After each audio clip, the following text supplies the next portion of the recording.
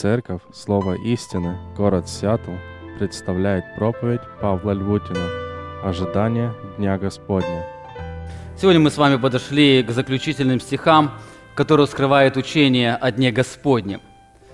Перед этим Петр очень ясно изложил реальность и сущность Дня Господня после ясного утверждения, что Христос точно придет, чтобы совершить суд над этой землею.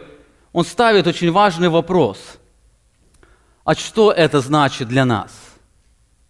Что это значит для нас, то, о чем он писал на протяжении 3 главы? Что это значит для нас, о чем он писал во 2 главе? Мы 2 воскресенья посвятим этому вопросу. И отвечая на этот вопрос, Петр раскрывает неоспоримую значимость Дня Господня для каждого христианина. В следующих нами изучаемых стихах Петр не делает никакого призыва. В этих стихах нет совершенно никакого наставления, а только Петр делает констатацию факта. Можно другими словами сказать, что в этих стихах Петр скальпелем разрезает внутренность христианина, показывая сердце, которое находится под влиянием учения Дня Господня. Давайте вместе с вами посмотрим на эти стихи. 2 Петра, 3 глава, будем читать с 10 стиха. Петр говорит: «Придет же день Господень, как тать ночью, и тогда небеса шумом придут, стихии же, разгоревшись, разрушатся, земля и все дела на ней сгорят». Или так все это разрушится, то какими должно быть святой жизни и благочестие вам, ожидающим и желающим пришествия Дня Божия, в который воспламененные небеса разрушатся и разгоревшиеся стихии растают. Впрочем, мы по обетованию Его ожидаем нового неба и новой земли, на которых обитает правда. В этих стихах Петр раскрывает, что жизнь христианина – это жизнь ожидания. Заметьте, здесь Петр не призывает что-то ожидать. Здесь Петр говорит о факте ожидания. Он обращается к христианам, и он подразумевает, что христиане ожидают этого дня. Они живут ожиданием Дня Господня. Можно сказать, христианин – это тот, кто живет ожиданием. И на это Петр указывает несколько раз в этом маленьком отрывке. Посмотрите, 12 стих. Он говорит: «Вам, ожидающим и желающим пришествия Дня Божия». Заметьте, эти идеи причастия, не глаголы повелительного наклонения, они раскрывают сердце или состояние человека, тот, который живет ожиданием и желанием. Стих 13 он вновь говорит об этом факте. Впрочем, мы ожидаем. Заметьте, он опять делает констатацию факта. Мы ожидаем, мы находимся в этом процессе ожидания. В следующем 14 стихе Петр вновь констатирует факт ожидания. «Итак, возлюбленные, ожидая сего, попщитесь явиться пред Ним неоскверненными, непорочными в мире». Он опять говорит о том, что христиане ожидают. Здесь наставление Петра очень тесно связано с его уверенностью в том, что христиане живут ожиданием второго пришествия Иисуса Христа. Это не повеление, это факт. Христианская жизнь, она тесно связана с ожиданием. Об этом очень ярко мы читаем в последней главе книги Откровения, 22 глава, 20 стих. Иоанн, заканчивая свою книгу, передает этот диалог Бога и Его церкви. Свидетельствуя сие, говорит: «Се гряду скоро, аминь, ей гряди, Господи Иисусе». Здесь отклик ожидающего сердца. Можно сказать, жизнь христианина – это жизнь ожидания. Если христианин не живет ожиданием возвращения Христа, значит, с его христианством что-то не в порядке. Ему надо посмотреть свое христианство, проанализировать. Ему нужно пересмотреть свое отношение, потому что жизнь христианина, она непосредственно обязательно будет связана с ожиданием. Посмотрите еще раз на наш изучаемый текст. Петр говорит: «Если так все это разрушится, то какими должно быть святой жизни и благочестие вам, ожидающим и желающим пришествия Дня Божия, в который воспламененные небеса разрушатся и разгоревшиеся стихии растают. Впрочем, мы по обетованию Его ожидаем нового неба и новой земли, на которых обитает правда. Изучая этот текст, можно заметить, это довольно трудный текст этой главы, как и все тексты, которые связаны с Днем Господним. Этот текст, он требует более глубокого исследования. Исследование этого текста мы с вами разобьем на 4 вопроса. Во-первых, мы с вами посмотрим, что христиане ожидают. Апостол Петр несколько раз делает ударение, что христиане живут ожиданием, и возникает вопрос, а что конкретно они ожидают? Во-вторых, мы с вами посмотрим, почему христиане ожидают то, что они ожидают. Что вызывает, что подталкивает христиан к этому ожиданию. В-третьих, мы с вами, смотря в этот текст, посмотрим, как христиане ожидают. И последнее, мы с вами посмотрим, в чем выражается это ожидание христиан. Более того, я хотел бы сразу отметить, и мы это неоднократно будем отмечать, ответы на все эти 4 вопроса, они будут связаны не с призывом, который делает апостол Петр, а с констатацией факта. Это то, что точно должно происходить в жизни христиан. Итак, во-первых, перед нами стоит очень важный вопрос, что христиане ожидают. Апостол Петр говорит, если так все это разрушится, то какими должно быть святой жизни и благочестие вам, ожидающим и желающим пришествия Дня Божия, в который воспламененные небеса разрушатся и разгоревшиеся стихии растают. Мы видим, что здесь Петр описывает объект ожидания христиан, используя выражение «День Божий». Возникает вопрос, что это за день? О чем говорит Петр, когда говорит то, что они ожидают пришествия Дня Божия? Что ожидают христиане? Ответ на этот вопрос мы находим в этом тексте, который раскрывает нам несколько характеристик этого Дня Божия. Во-первых, Петр раскрывает, что ради Дня Божия будет разрушена вселенная. Обратите внимание, он говорит ожидающим и желающим пришествия Дня Божия, в который воспламененные небеса разрушатся и разгоревшиеся стихии растают. Этот перевод, он требует небольшого уточнения. Переведенный предлог «в», его точнее нужно перевести как «из-за которого» или «ради которого». Я приведу вам другой перевод под редакцией Кассиана. Он говорит ожидающим и ускоряющим пришествие Дня Божия, ради которого небеса будут растворены в огне и раскаленные стихии будут расплавлены. Обратите внимание, он указывает ради которого. Этот стих указывает, что День Божий и День Господень – это разные события истории. День Божий и День Господень – это разные события истории. Вы помните, в прошлое воскресенье мы с вами говорили, что День Господень, он связан с разрушением вселенной. А День Божий, он является причиной, ради чего вселенная будет разрушена. В 11 стихе он говорит, что придет День Господень, а в 12 стихе он говорит, что ради этого дня, ради Божьего дня будет День Господень. Из этого следует, что День Божий следует за Днем Господним. Другими словами, когда закончится День Господень, наступит День Божий. Во-вторых, на это указывает следующий стих, где Петр раскрывает, что День Божий связан с новым творением. Обратите внимание, он в 13 стихе говорит: «Впрочем, мы по обетованию Его ожидаем нового неба и новой земли, на которой обитает правда». Обратите внимание, в 12 стихе Петр говорит, что мы ожидаем День Божий, а в следующем стихе он говорит об одном и том же событии, говоря другими словами, что ожидаем нового неба и новой земли.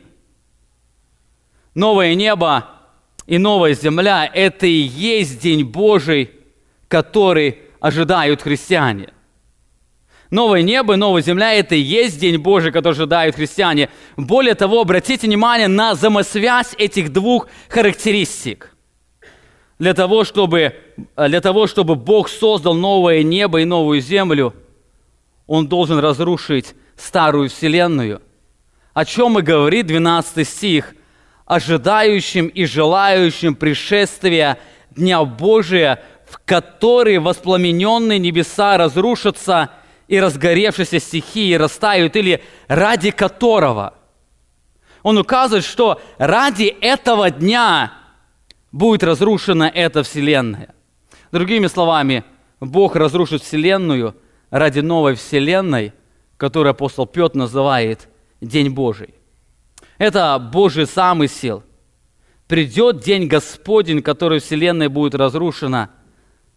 Придет этот день Господень, придет этот день Божий, ради которого будет эта разрушительная сила вселенной.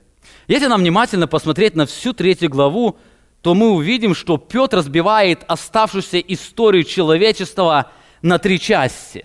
Я приготовил небольшую схему для того, чтобы нам лучше увидеть. Первая часть – это последнее время.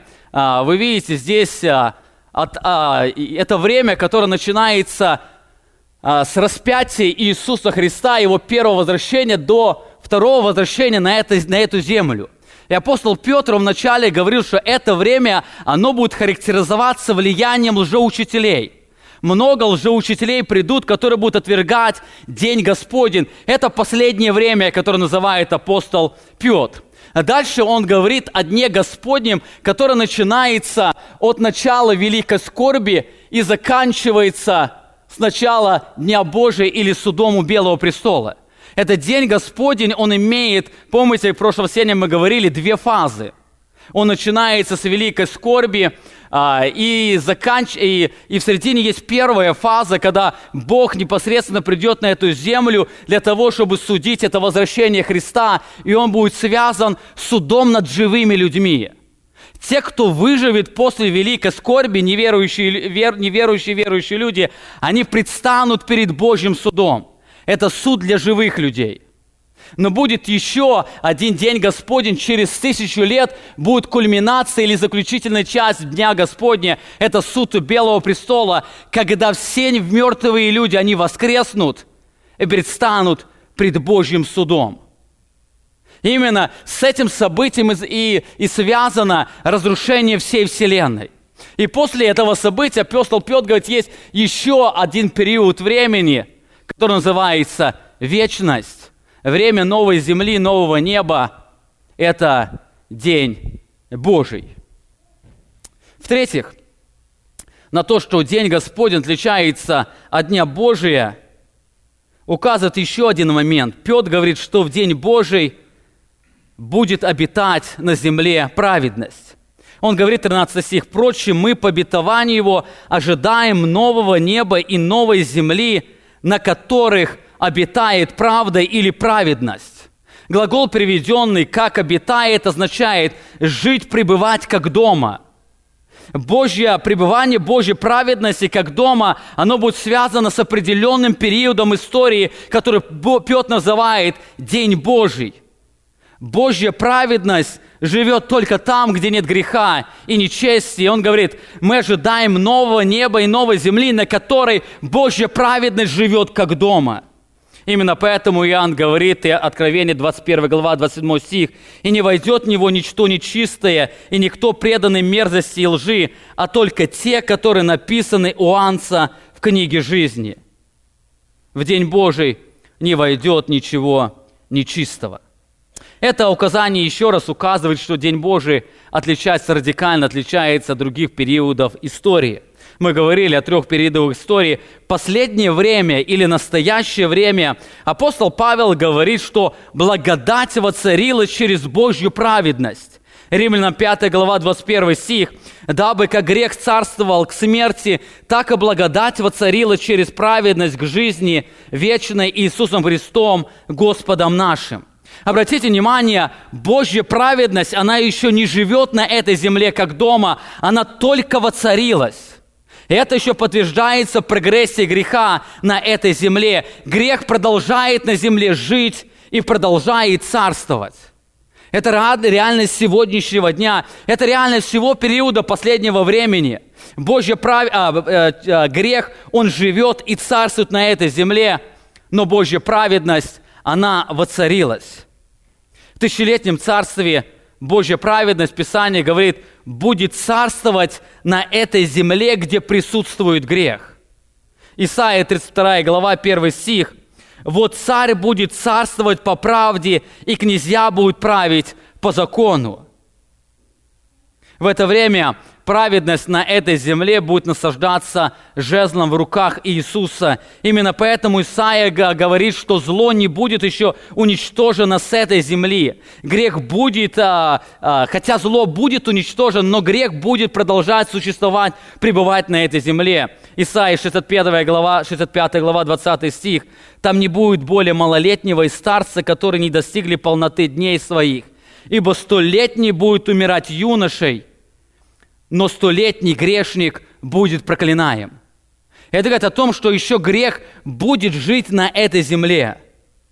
В это время грех будет продолжать жить на этой земле, но он уже не будет царствовать. На земле будет царствовать Божья праведность.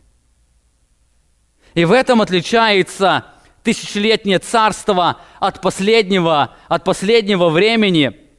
Если в последнем времени праведность, она только воцарилась, но грех еще продолжает царствовать, то в тысячелетнем царстве праведность будет царствовать там, где продолжает жить грех.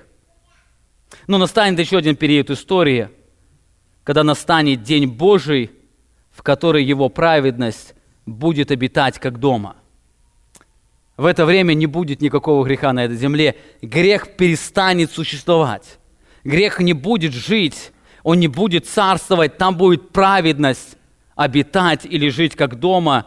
И апостол Петр, он говорит, впрочем, об обетовании его ожидаем нового неба и новой земли, на которых обитает праведность или на которых праведность Божия живет как дома. Я хотел бы еще раз представить это схематично для того, чтобы нам было еще яснее. Последнее время, о котором мы говорили, от распятия Христа и до нашего времени, до Дня Господня, грех на земле, он живет как дома и царствует.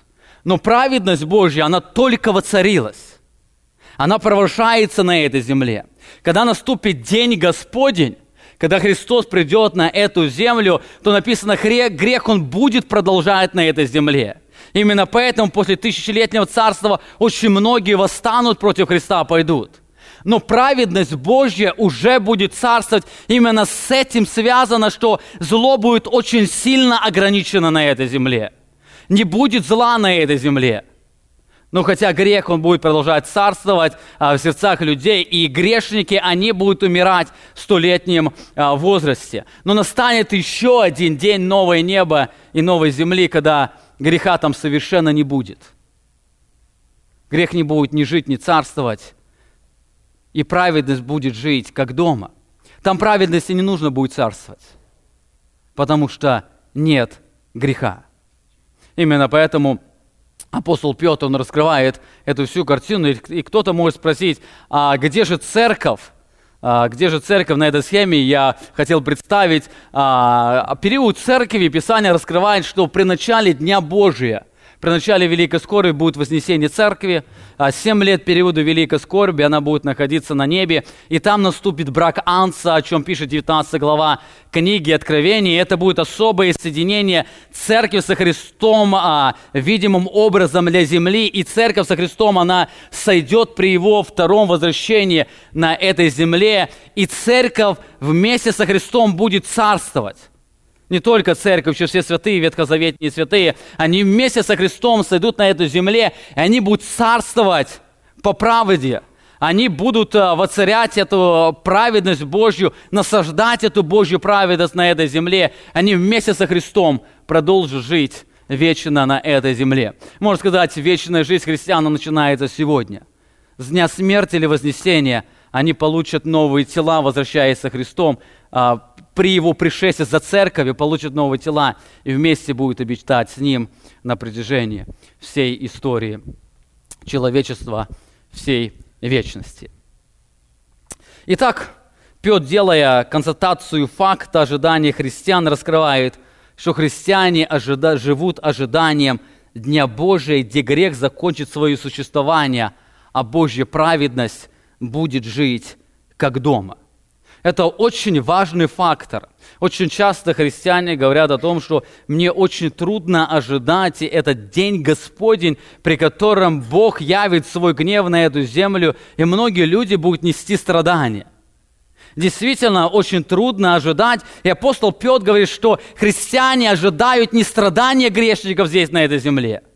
Они ожидают Дня Божия, они ожидают этого времени, этой новой земли, на которой грех, он перестанет существовать, и Божья праведность будет жить как дома. Итак, это первый вопрос, который раскрывает нам здесь апостол Павел. Что же христиане ожидают? Христиане ожидают Дня Божия, где грех перестанет свое существование, и Божья праведность будет обитать как дома. Во-вторых, апостол Петр, он раскрывает источник ожидания, отвечая на вопрос, почему христиане ожидают этого дня. Почему христиане живут этим ожиданием? Почему он говорит о факте, что христиане обязательно будут ожидать этого дня? 13 стих, он говорит, «Впрочем, мы по обетованию Его ожидаем нового неба и новой земли, на которой обитает праведность». Здесь апостол Петр раскрывает, что ожидание христиан, оно связано с обетованием Бога. Обратите внимание, впрочем, мы по обетованию Его ожидаем.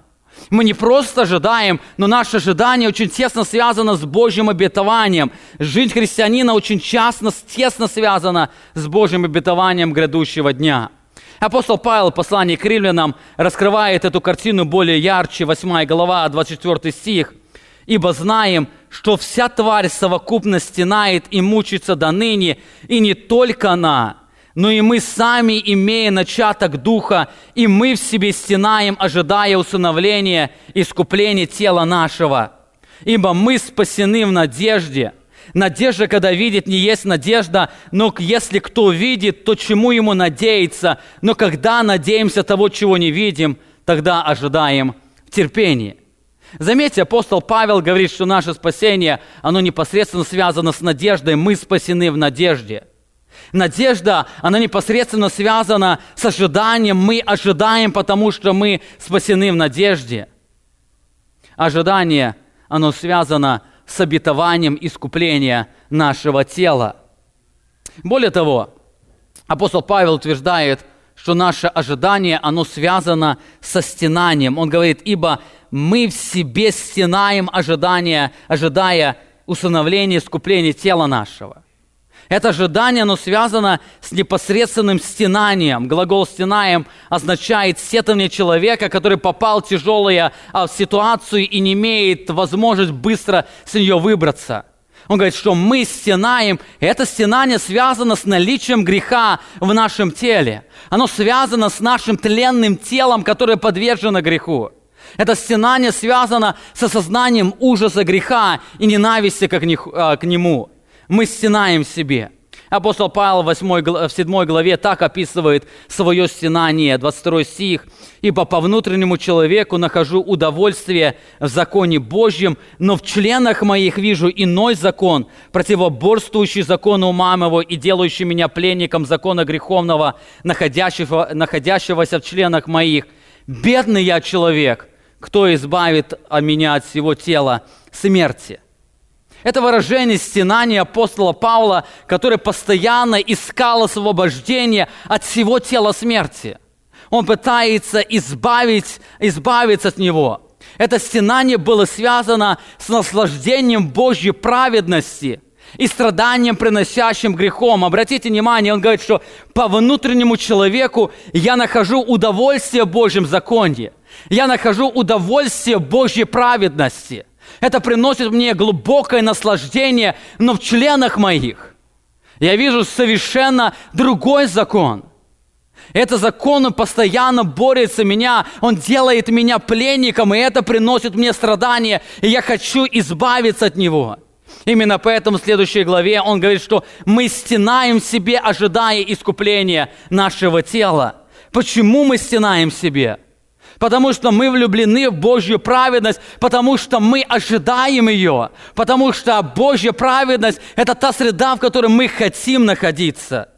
Именно поэтому христиане ожидают Дня Божия, где нет греха, а Божья праведность живет как дома. В этом отличается христианин от всех людей этого мира. В этом отличается истинный христианин от того, кто называет себя христианином. Истинный христианин, он всегда будет иметь это стенание внутри себя, потому что он уже пережил красоту Божьей праведности, и он живет ожиданием этого времени, где будет праведность жить, Божья праведность будет жить, как в доме. Неверующие люди ищут наслаждение на земле, где живет и царствует грех, а верующие люди мечтают о земле, где нет греха, и царствует, и живет Божья праведность. Именно поэтому Петр говорит, 13 стих, «Впрочем, мы по обетованию Его ожидаем нового неба и новой земли, на которой обитает Божья праведность». Наше ожидание, оно связано с присутствием Божьей праведности. Наше ожидание, оно непосредственно связано с обетованием, что когда-то мы получим новые тела и будем жить на новой земле, где Божья праведность живет как дома. Вспомните еще раз контекст этого стиха. Здесь апостол Петр не делает призыва. Здесь апостол Петр, он не дает какого-то наставления, он делает констатацию факта. Он говорит, что верующие люди, они живут ожиданием Дня Божия, потому что там не будет греха, и там живет Божья праведность. Это очень важное наставление, очень важная констатация факта. Если человек не испытывает стенание по причине греха, то с его христианством что-то не в порядке. Если христианин не испытывает этого стенания, если для нас мир, в котором мы живем, для нас как родной дом, то значит мы еще не познали красоту Евангелия. Истинный христианин, он стенает по причине греха, потому и живет ожиданием Дня Господня. Итак, возникает вопрос, почему мы ожидаем Дня Господня? Апостол Петр говорит, потому что Бог дал нам обетование, что когда-то наши тела изменятся, и мы будем жить на новом небе и новой земле, где Божья праведность живет как дома. Мы ожидаем по причине стенания от присутствия греха. Наше ожидание непосредственно связано, что грех живет на этой земле, и грех, он пытается оказывать на нас влияние. Именно поэтому христианин, который имеет новую природу, человек, который имеет новую природу, который соприкоснулся с Божьей праведностью, он будет жить жизнью ожидания, ожидая новой земли, новое небо по причине ненависти к греху, по причине страданий, которые причиняет ему грех. Более того, здесь Петр говорит не только о факте ожидания, но и раскрывает сущность его, отвечая на вопрос, как христиане ожидают этого дня. Он говорит, если так это все разрушится, то каким должно быть в святой жизни благочестие вам, ожидающим и желающим пришествия Дня Божия? Здесь Петр использует два идеи причастия, которые раскрывают сущность ожидания христиан. Первая идея причастия, оно указывает на то, что христиане страстно ожидают этого дня. Они не просто ожидают, они страстно ожидают этого дня. Он говорит, если так все это разрушится, то каким должно быть в святой жизни и благочестие вам, ожидающим? Где причастие ожидающим означает ждать с нетерпением или смотреть вперед. Это причастие, оно подчеркивает элемент страстного, нетерпимого ожидания. Более того, настоящее время этого глагола указывает на ожидание как стиль жизни. Они постоянно живут этим ожиданием. Это не призыв, это констатация факта. Христиане постоянно живут ожиданием этого дня. Апостол Петр пишет своему другу или сотруднику Титу, 2 глава, 11 стих. «Ибо явилась благодать Божья, спасительная для всех человеков, научающая нас, чтобы мы, отвергнув нечестие, мирские похоти, целомудренно и праведно благочестиво жили в нынешнем веке, ожидая блаженного упования и явления славы великого Бога, Спасителя нашего Иисуса Христа». Заметьте, апостол Павел говорит, что явилась благодать Божья. Он говорит о действии Божьей благодати на этой земле, и он говорит, что эта Божья благодать, она учит нас. И обратите внимание, чему эта Божья благодать учит. Она научающая нас, она учит нас. И 13 стих, одной из целей или одной из предметов учения Божьей благодати, это является ожидание блаженного дня. Когда мы переживаем Божью благодать в нашей жизни, она постоянно подталкивает нас. Ожидание блаженного упования и явления славы великого Бога. Божья благодать, она является этим источником, который постоянно мотивирует нас ожидание этого дня. Другими словами, Божья благодать учит нас жить жизнью ожидания. Если вы в своей жизни пережили соприкосновение спасительной Божьей благодати, то он обязательно будет действовать в вас так, что вы будете жить жизнью ожидания. Это проявление Божьей благодати в нас. Она имеет внешнее проявление, когда она проявляется в том, что мы живем жизнью ожидания. Она учит нас убегать от греха и ожидать блаженного упования и явления Божьей славы. Мы ожидаем этого дня только по причине действия Божьей благодати. И здесь вновь подчеркивает нашу абсолютную зависимость от Бога. Мы даже ожидаем пришествия Иисуса Христа. Наше ожидание пришествия Иисуса Христа связано с действием Божьей благодати в нашей жизни. Божья благодать учит нас жить страстным ожиданием явления Божьей славы. Во-вторых, второе причастие указывает на то, что христиане ожидают не только страстно, но они ожидают и с желанием. Он говорит, если так все это разрушится, то каким должно быть святой жизни и благочестие вам, ожидающим и желающим пришествия Дня Божия? Где причастие желающим в греческом языке имеет два значения. Одно из значений имеет как ускорять или убыстрять. Другое значение – это страстно желать или стремиться. Некоторые русские и большинство английских переводов, они используют первое значение как ускорять, ускоряя приход Дня Божия. То есть они говорят, что христиане, они ожидают и ускоряют Дня Божия. Некоторые толкователи утверждают, что Петр говорит о том, что верующие люди, они ускоряют День Божий или День Господень, чтобы этот день быстрее пришел. Одним из таких толкователей является Баркли. Он в своем толковании приводит 3 способа ускорения этого дня. Один из способов это можно сделать молитвой. Вы помните, в молитве «Отче наш» Христос, Он учил нас молиться «Да придет Царствие Твое». То есть ускорение, пусть это Царствие придет на эту землю. Во-вторых, это можно сделать проповедованием. Матфей повествует о том, что Иисус сказал, «И проповедано будет сие Евангелие по всей вселенной во свидетельство всем народам, и тогда придет конец». То есть, говорит, что он говорит, призывайте, проповедуйте Евангелие, и чем вы больше народам будете проповедовать Евангелие, тем быстрее придет Божье Царство. Это третье, он говорит, что приближение или ускорение Дня Божия можно добиться раскаянием и послушанием. Когда сам человек, он сокрушается в своих грехах, о чем было связано с книгой Малахии. Помните, Бог пошлет Илии, который обратит сердца детей к сынам, с детей к отцам и от сердца отцов к своим детям. Но несмотря на все эти доводы, контекст этого текста, он опровергает это значение.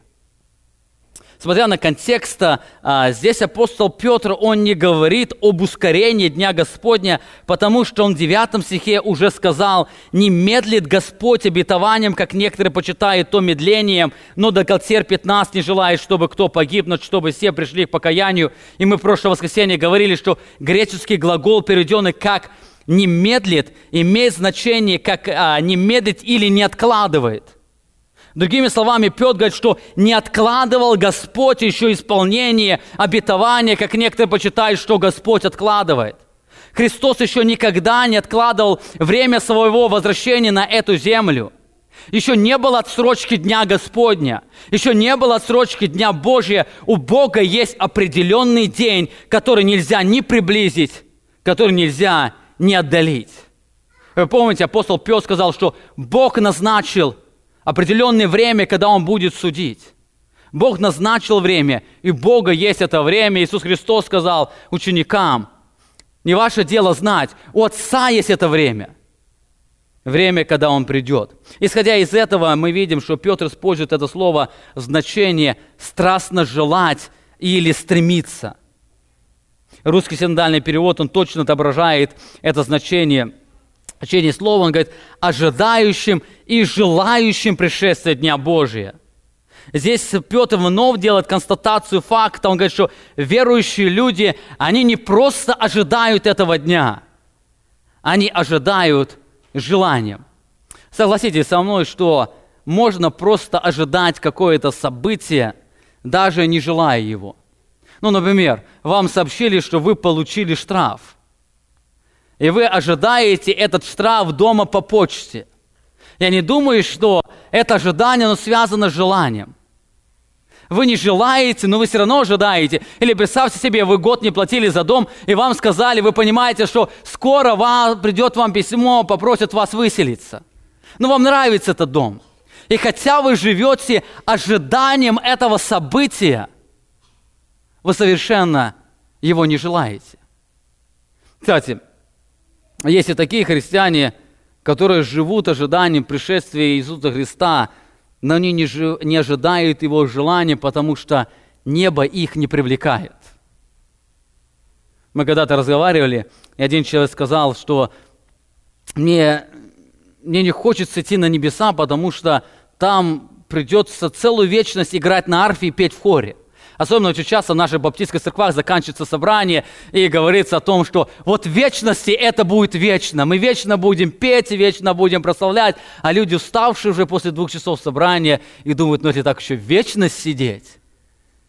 И некоторые люди, они ожидают вроде бы неба, они хотят туда только потому, что не хотят попасть в ад. Но сами они не ожидают этот день с желанием.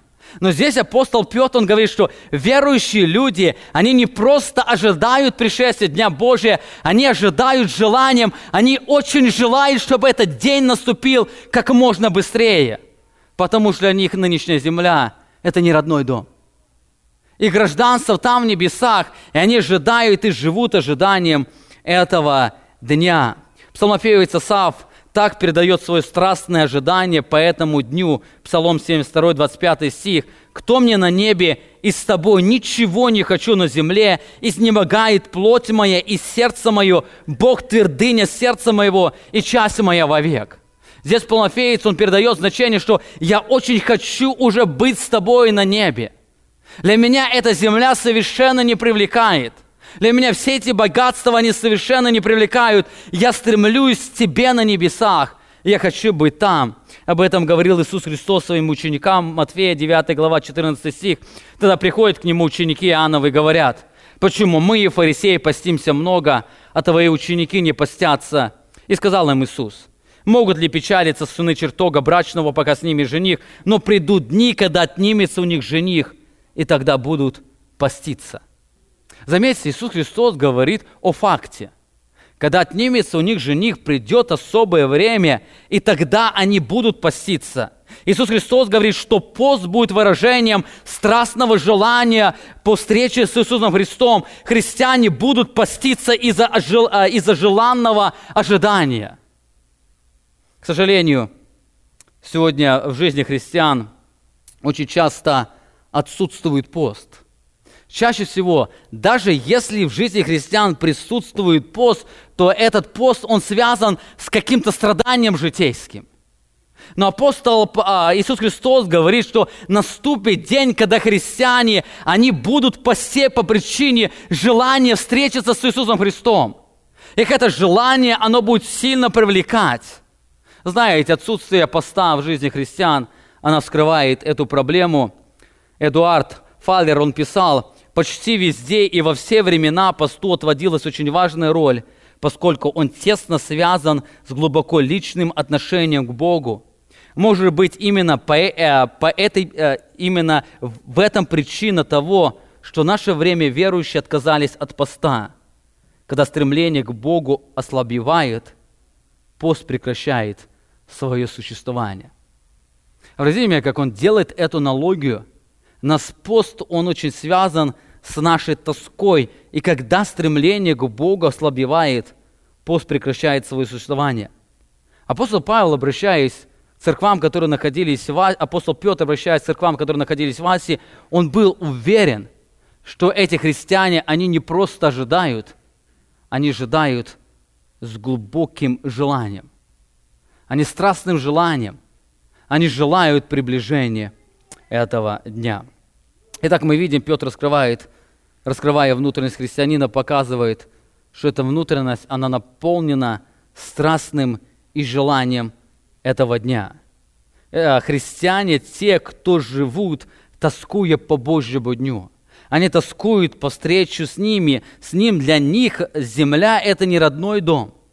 Они живут с желанием, чтобы быстрее вступить туда, где нет страха, а Божья праведность живет, как дома.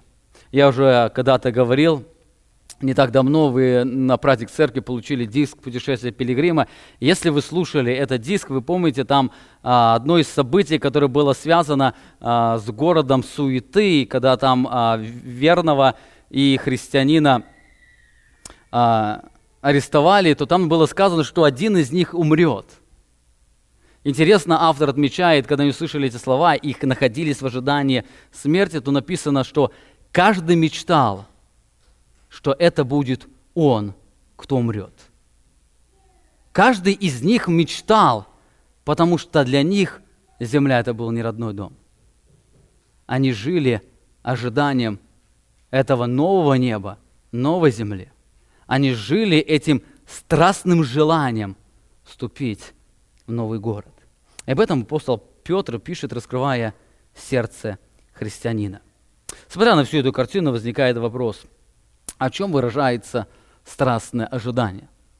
Как его можно увидеть, как его можно пощупать, где оно выражается? Христиане очень много говорят о том, что они ожидают, но как это ожидание можно прочувствовать, как оно выражается? Апостол Петр говорит в 11 стихе: «Если так все это разрушится, то какими должно быть святой жизни и благочестие вам, ожидающим и желающим пришествия Дня Господня, ради которого воспламененные небеса разрушатся и разгоревшиеся стихии растают».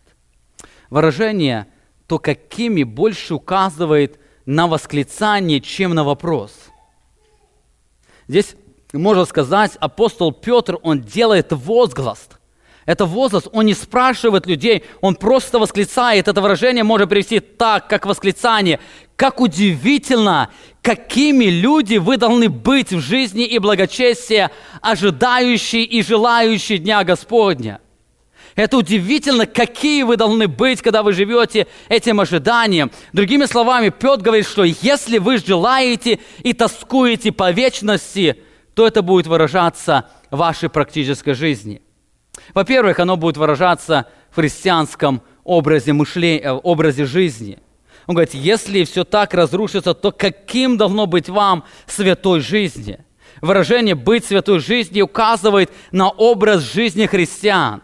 Если христиане живут ожиданием Дня Господня, это будет очень ярко выражаться в их жизни.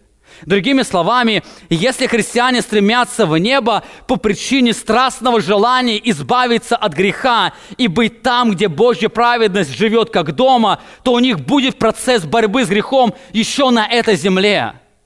Они не будут просто успокаиваться. Представьте себе, если вы болеете какой-то серьезной болезнью, и вам от нее очень плохо, и вам сказали, что вы через 2 года и будете вылечены из этой болезни. Вы будете эти 2 года жить спокойно? Или вы будете продолжаться как-то бороться с этой болезнью? То же самое в жизни христиан. И если христиане, они тоскуют по причине Божьей праведности, они находятся в страдании по причине действия греха, у них эта борьба будет уже выражаться в этой жизни. Они будут бороться с грехом на этой земле. Если у них есть ненависть к греху, она будет как-то практически выражаться. Именно в этом сущность христианской жизни. Иоанн говорит об этом, 1 Иоанна, 3 глава, 2 стих. «Возлюбленные, мы теперь дети Божьи, но еще не открылось, что будем. Знаем только, что когда откроется, будем подобны Ему, потому что увидим Его, как Он есть». И 3 стих, заметьте. «И всякий, имеющий сию надежду на Него, очищает себя так, как Он чист». Заметьте, здесь Иоанн не делает какого-то призыва. Он говорит: христиане, если вы ожидаете искупления тела, то очищайте себя. Совершенно нет. Он делает здесь констатацию факта. Всякий человек, кто живет ожиданием этого дня, всякий человек, кто живет надеждой на этот день, он будет себя очищать точно так же, как чист Христос. Он будет себя очищать. Здесь Иоанн, как и Петр, он говорит о факте, что всякий, живущий этой надеждой, очищает себя. Обратите внимание на еще одно очень важное слово. Иоанн говорит, что всякий. Он не говорит, что некоторые христиане, имеющие надежду, они будут очищать себя. Он говорит, всякий человек, каждый человек, кто имеет эту надежду, оно будет выражаться в его жизни освящения. Знаете, другого вида христианской жизни нет. Нет христиан, которые живут страстным ожиданием встречи со Христом, но не живут процессом освящения. Нет таких христиан. Есть истинные христиане, которые живут ожиданием Христа, о чем говорит Петр, они ожидают. Это ожидание, оно обязательно будет выражаться в их жизни освящения. Половинчатого христианства нет. Если вы желаете посмотреть на свою жизнь и узнать, живете ли вы страстным и желанным ожиданием пришествия Дня Господня, во-первых, посмотрите на свой образ жизни. Ваш образ жизни говорит о вашем стремлении, о вашей надежде, о ваших ожиданиях. Иоанн говорит о факте: «И всякий, имеющий сию надежду, он очищает себя, так, как он чист». Во-вторых, ожидание Дня Божия, оно будет связано, выражаться не только в христианском образе жизни, но также в христианском образе мышления. Он говорит, если все так разрушится, то какими должно быть святой жизни и благочестие вам? Последнее выражение очень тесно связано с тем, о чем он говорил раньше, то есть святой жизни и благочестие, очень сильно они приплетены вместе. Только второе, благочестие вам, оно больше делает ударение на человеческое мышление. Дело в том, что мировоззрение и образ жизни человека, они очень тесно связаны, они неразрывны. Здесь Петр продолжает делать констатацию факта, раскрывая, что христиане, живущие страстным ожиданием пришествия Христа, они имеют совершенно другое мышление. Они имеют совершенно другое мышление, что выражается наличием новой природы. Дело в том, что то, что люди страстно ожидают, о том они постоянно помышляют. Например, когда беременная женщина, она страстно ожидает ребенка, ее мышление непосредственно связано с рождением того, кого она ждет. Она постоянно думает о нем, когда она ходит в магазине, она уже смотрит вещи, которые могут подойти к этому ребенку. Она живет этим желанием. Ее мышление связано с этим. То же самое происходит в духовной жизни, когда мы живем страстным ожиданием. Чего ожиданием? Нового неба, новой земли, где нет греха, и Божья праведность обитает или живет как дома, то наше все мышление, оно будет связано с тем, как бы нам освободиться от греха и быть похожими на Божью праведность. Это его желание, и он постоянно живет, его мышление связано с желанием освободиться. Апостол Павел пишет о верующих людях, Колоссянам 1 глава, 3 глава, 1 стих. «Итак, если вы воскресли со Христом, то ищите горнего, где Христос сидит одесную Бога, а горнем помышляете, а не земном». Он говорит, что если вы воскресли со Христом, то это должно быть естественно, что вы ищете горнего. Это совершенно естественно, что вы помышляете о небесном, а не земном. Совершенно странно, если человек, он воскрес со Христом, но он продолжает мыслить земными ценностями. Это очень странно. В послании Филиппийцам апостол Павел говорит, что неверующие люди отличаются от верующих людей образом мышления. Филиппийцам 3 глава 19 стих. «Их конец погибель, их Бог чрева, и слава их в сраме, они мыслят о земном». Наше жительство на небесах, откуда мы ожидаем и Спасителя Господа нашего Иисуса Христа. Заметьте, как он вновь делает констатацию факта. Он говорит о тех, кто называет себя верующими, но не живут христианской жизнью. Он говорит, что они мыслят о земном. Они не имеют этого истинного христианства. Но говорит, что наше жительство на небесах. И заметьте, он дальше говорит, откуда мы ожидаем. Он вновь говорит о факте ожидания. Он не говорит просто о призыве, если ваше жительство на небесах, то вы ожидаете. Он говорит о факте, наше жительство там. Именно поэтому мы живем на этой земле ожиданием. А их жительство не на небесах. Именно поэтому они мыслят сегодня о земном. Страстное желание, оно непосредственно будет связано с нашим мышлением. Итак, как мы видели, что жизнь страстного ожидания – это не просто какое-то бурное чувство внутри, но оно имеет практическое выражение в христианском образе жизни и образе мышления. Страстное желание Дня Божия – это не просто какие-то чувства. Это не просто, когда человек говорит, я хочу этого. Это не просто, когда у него эмоции как-то заводятся, когда он слышит, что мы когда-то будем на небесах. Но страстное ожидание Дня Божия, оно имеет очень практическое выражение. Оно выражается в жизни христиан. Именно поэтому Христос всегда говорил, что христиане и нехристиане, они радикально отличаются.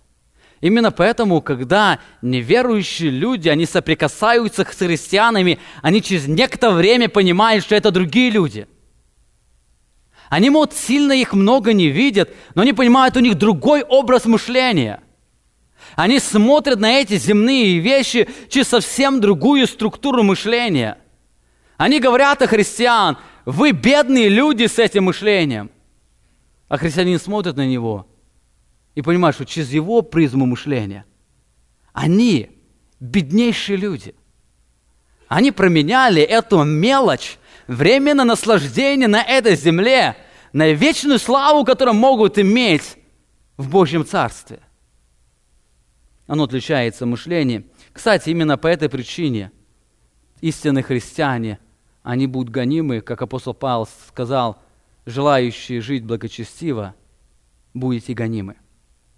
По причине мировоззрения, по причине другого мышления.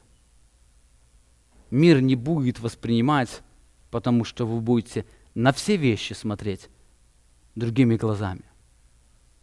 Потому что на то, что мир говорит ценно, вы будете говорить, что оно бесценно.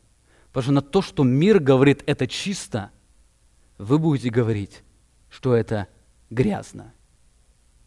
Для того, на что мир говорит, что ради этого стоит жить, вы будете говорить, что это то, от чего нужно отказаться. Христианин и нехристианин отличаются своим образом, мышлением. Это практически выражается в их жизни. Это связано с результатом страстного ожидания Дня Божия.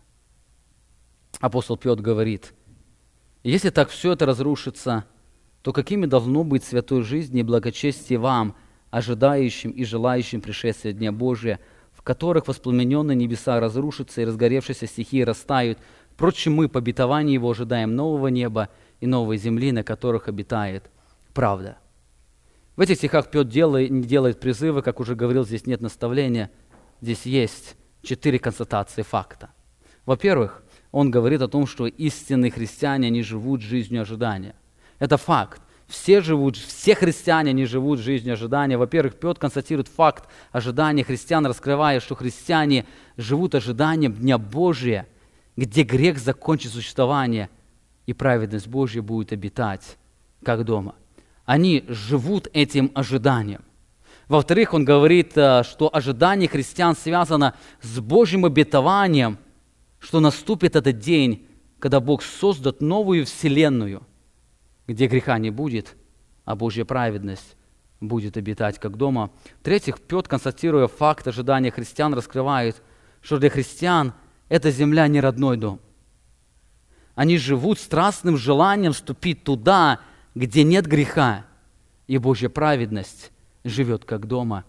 И последнее, Петр раскрывает, что страстное ожидание – это не просто какое-то особое чувство, но оно имеет практическое выражение в христианском образе жизни и образе мышления.